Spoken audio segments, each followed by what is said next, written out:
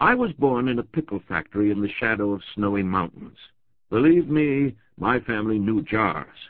Perhaps a brief dissertation on jars would be appropriate here. There are big jars and small jars. There are mayonnaise jars and peanut butter jars.